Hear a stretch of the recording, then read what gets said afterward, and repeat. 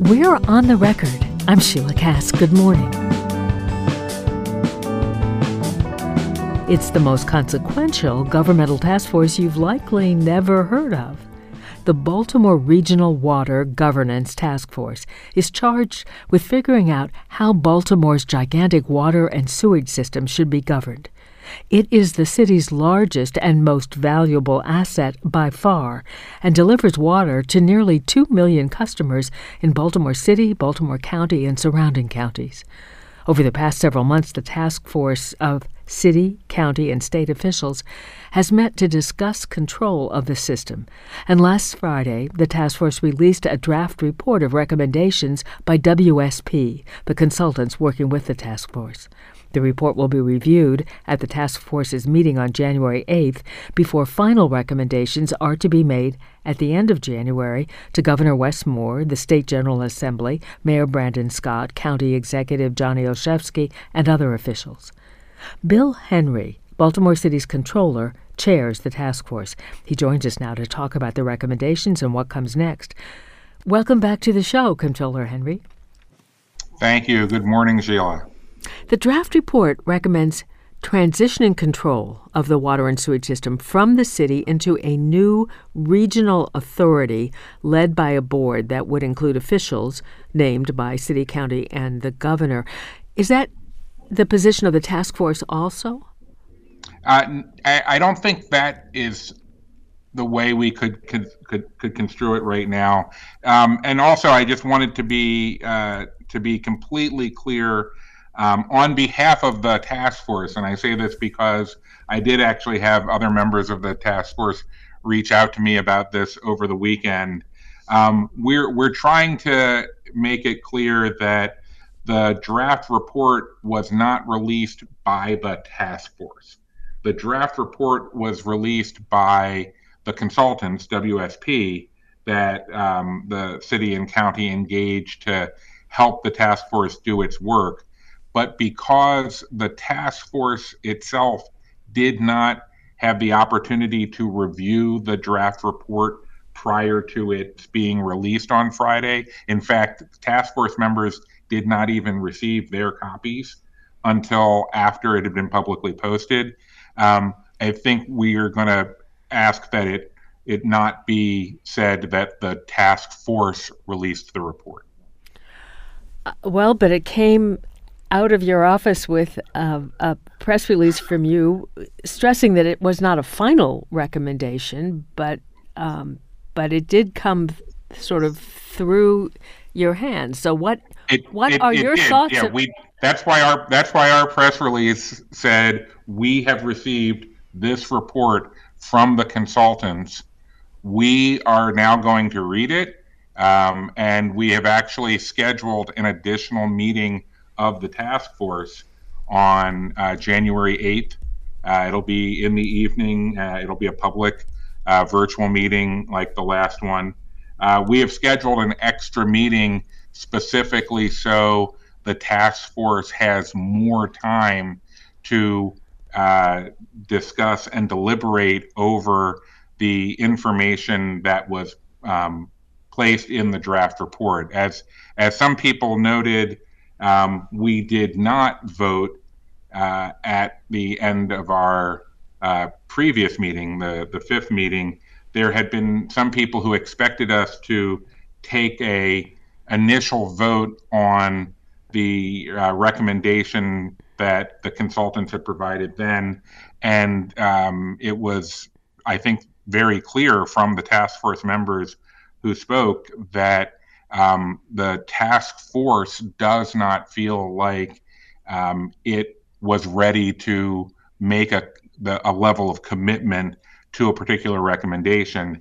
And the draft report that came out on Friday, I would say, was just a very clear, very detailed, very explicit report on what information the consultants had provided to the task force over the past few months, and a very explicit and moderately articulate version of the recommendation that they made orally at the fifth meeting.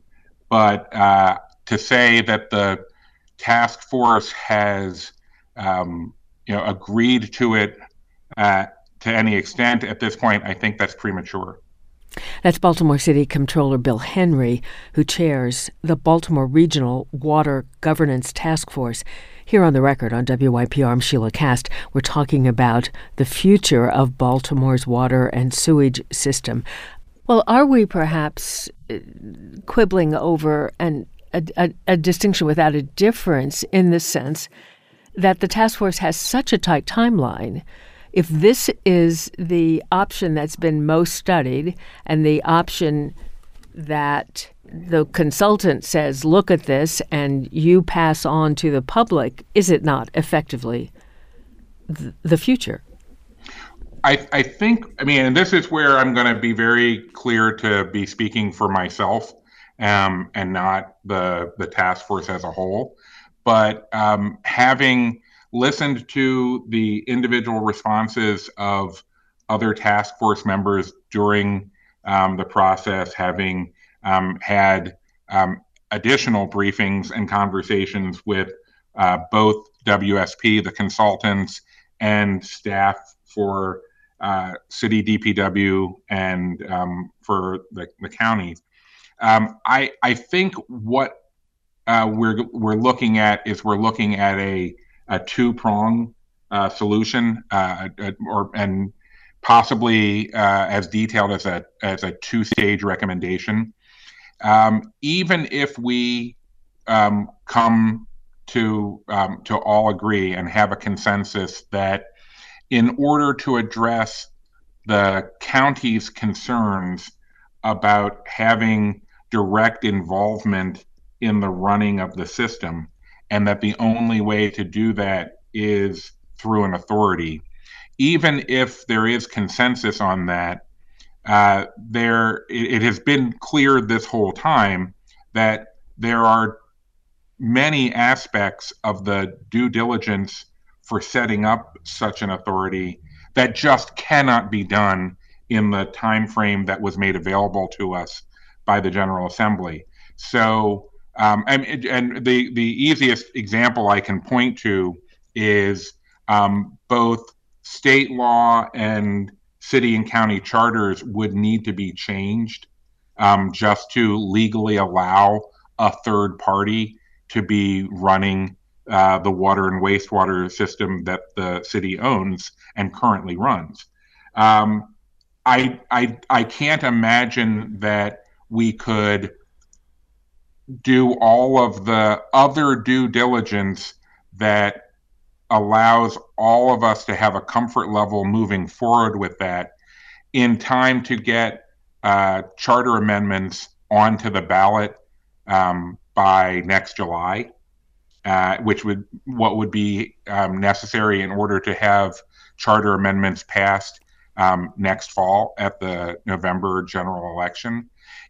If we start from the assumption that we can't hit that deadline, then we have 2 years before that opportunity is again available, which means on a practical level, even if we were going to recommend an authority, even if all the involved stakeholders agreed that's the way we should move forward, it would take us 3 years to do all of the due diligence and prep work to make that happen.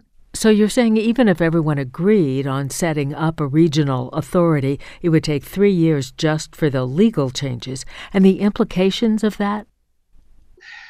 As such, it would behoove us to have a short-term recommendation, something that we can do to improve the situations that we're trying to improve now over the course of the next 3 years, something that wouldn't take that long to actually do.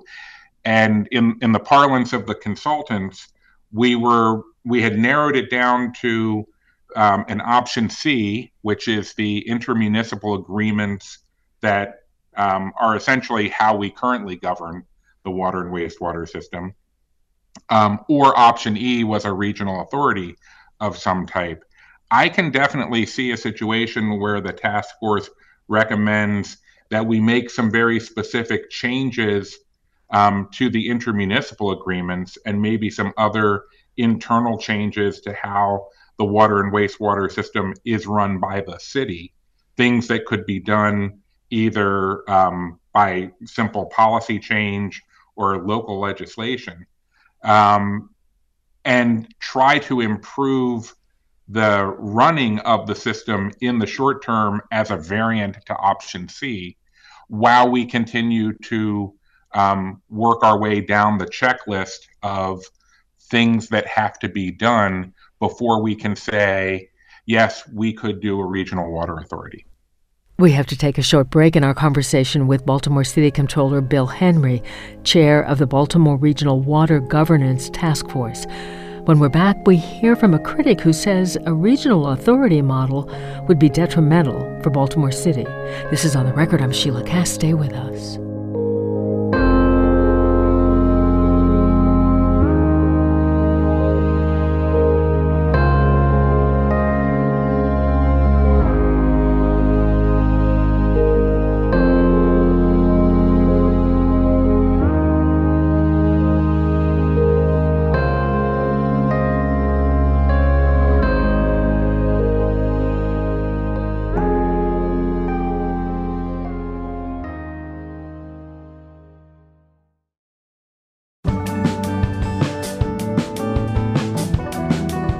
Welcome back to On the Record. I'm Sheila Cass. The pipes, water mains, and sewage plants Baltimore City owns and operates serve nearly 2 million customers. That system is the most valuable asset the city owns. But the future of who runs the water and sewage system is unclear.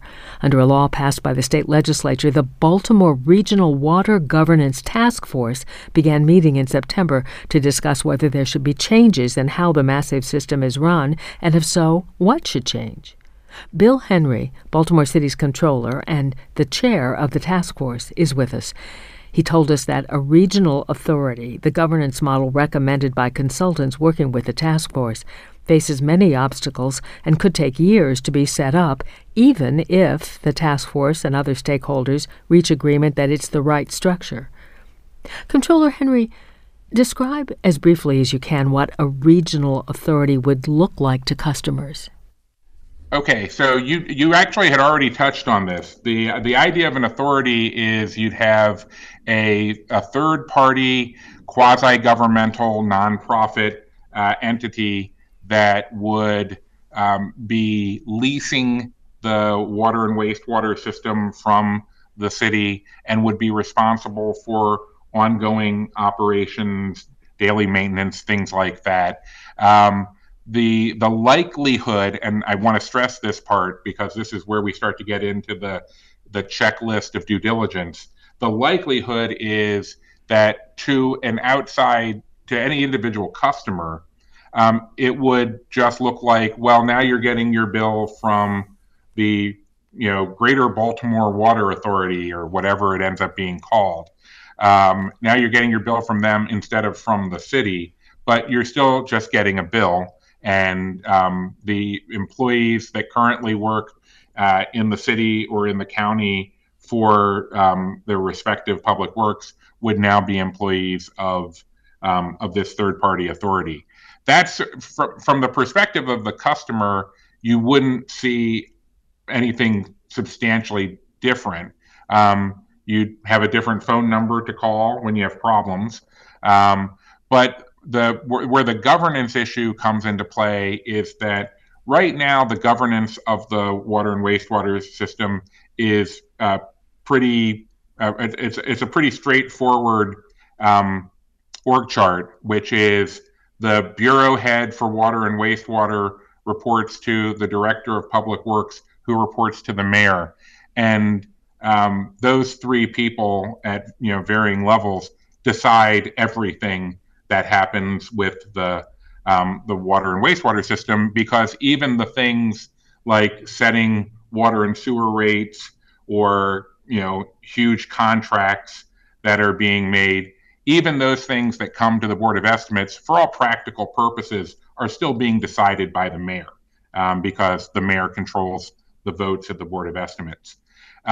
With a regional water authority, the idea is you would have a larger board of directors for that authority, and the mayor, the governor, and the county executives would all get to appoint people who are part of the board of the authority and who would approve those big policy decisions for water and wastewater going forward.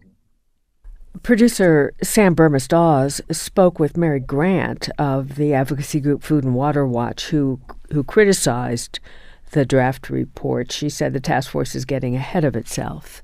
They have failed to address really profound questions about the process. They don't know the cost of it. They don't know how it will impact debt or workers or pensions. There's so many outstanding questions that task force members at the last meeting said they were not comfortable recommending moving forward to a regional authority at this time. And yet, none of that was reflected in the draft report. Given these substantial unknowns, is the task force going to be able to reach final recommendations in a little over a month? Well, the answer to that is I continue to hope so. But I would actually say that Mary's quote is, backs up my assertion that the draft report is not a draft report of the task force. Exactly, the fact that it does not talk about the concerns that task force members raised at the last meeting is a great example of how the report is a report of the consultants. And the only thing I would take issue with in terms of Mary's quote, which is generally spot on, is I wouldn't use the word failed, that the task force has failed to address these issues. I think the task force has been fairly upfront and candid about acknowledging that the time frame that was provided to us by a combination of the legislature with its deadline for when the report is due and the entities that put the task force together, just in terms of the fact that we didn't convene until September. The time frame simply did not allow a proper and complete examination of some of these issues that we all agree need to be addressed in order to say, yes, this is what we need to do, that a regional authority would be great. In the absence of figuring out how we're going to deal with existing debt, just to go into detail on that one particularly important aspect of this, in the other examples that WSP shared with us, in places where a water and wastewater system had converted into an authority, the way they handled existing debt was the new authority just refinanced all of the existing debt into its name. But in this case, in our case, if we were to do that, we would be refinancing a lot of debt for both the city and the county, mostly the city, debt that was incurred over the last 15 years while interest rates have been historically low. And we would be refinancing it now while interest rates are substantially higher, which means, and anyone who, bought a house in the last 15 years and is, sitting comfortably with a low mortgage rate. Yeah, like they understand, like if you've got a 3% mortgage and you went to your bank to refinance right now and they told you, well, your interest rate's going to be 9%, you're going to say, yeah, that's okay.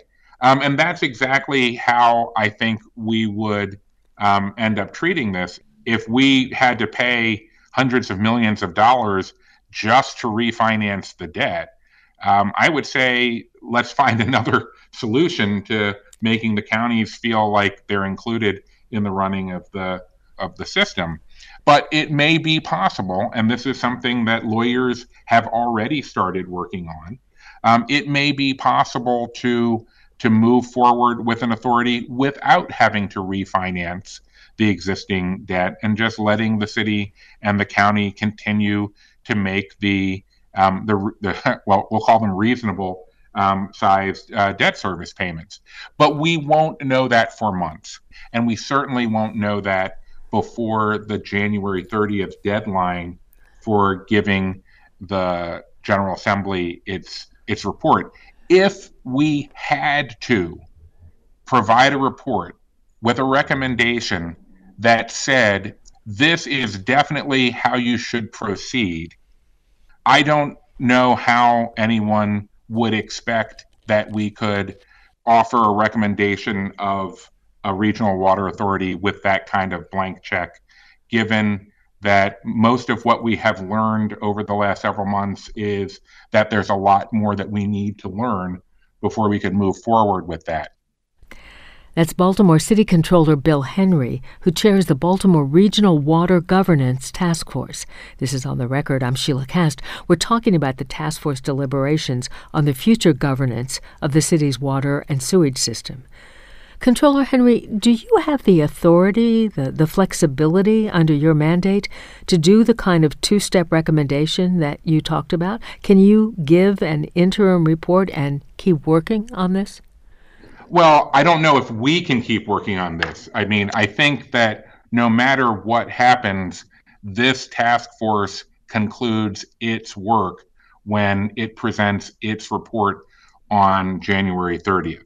But I fully expect that what's going to come out of this task force is, if you want to take this approach to solve your problem by a regional water authority, here's the thing you need to have more people looking into over the next 2 to 3 years. That would be a part of our recommendation. But I also think that it's very likely that the other part of our recommendation will be, here are the things you can do in the short term that we know are available to us and are things that can be done to improve many of the concerns that have been raised by the New Gen report 2 years ago as to what the city's water and wastewater system isn't doing as well as it could be. I really appreciate your helping us understand this. Thank you. Thank you. I appreciate the opportunity. Always happy to be here. Baltimore City Controller Bill Henry chairs the Baltimore Regional Water Governance Task Force. Public comments on the draft report of recommendations are welcome until 5 p.m. on Friday, January 5th, 2024. The next meeting of the task force is the following Monday, January 8th. We have links to the report and more information about how to make your voice heard at the On the Record page at wypr.org. On the Record's director and engineer is Ashley Sterner. Maureen Harvey, Melissa Gear, and Sam Burmess-Dawes produced the program. John Ahrens wrote and recorded the On the Record theme music. I'm your host, Sheila Cast. Glad you're with us on the Record. Come back tomorrow.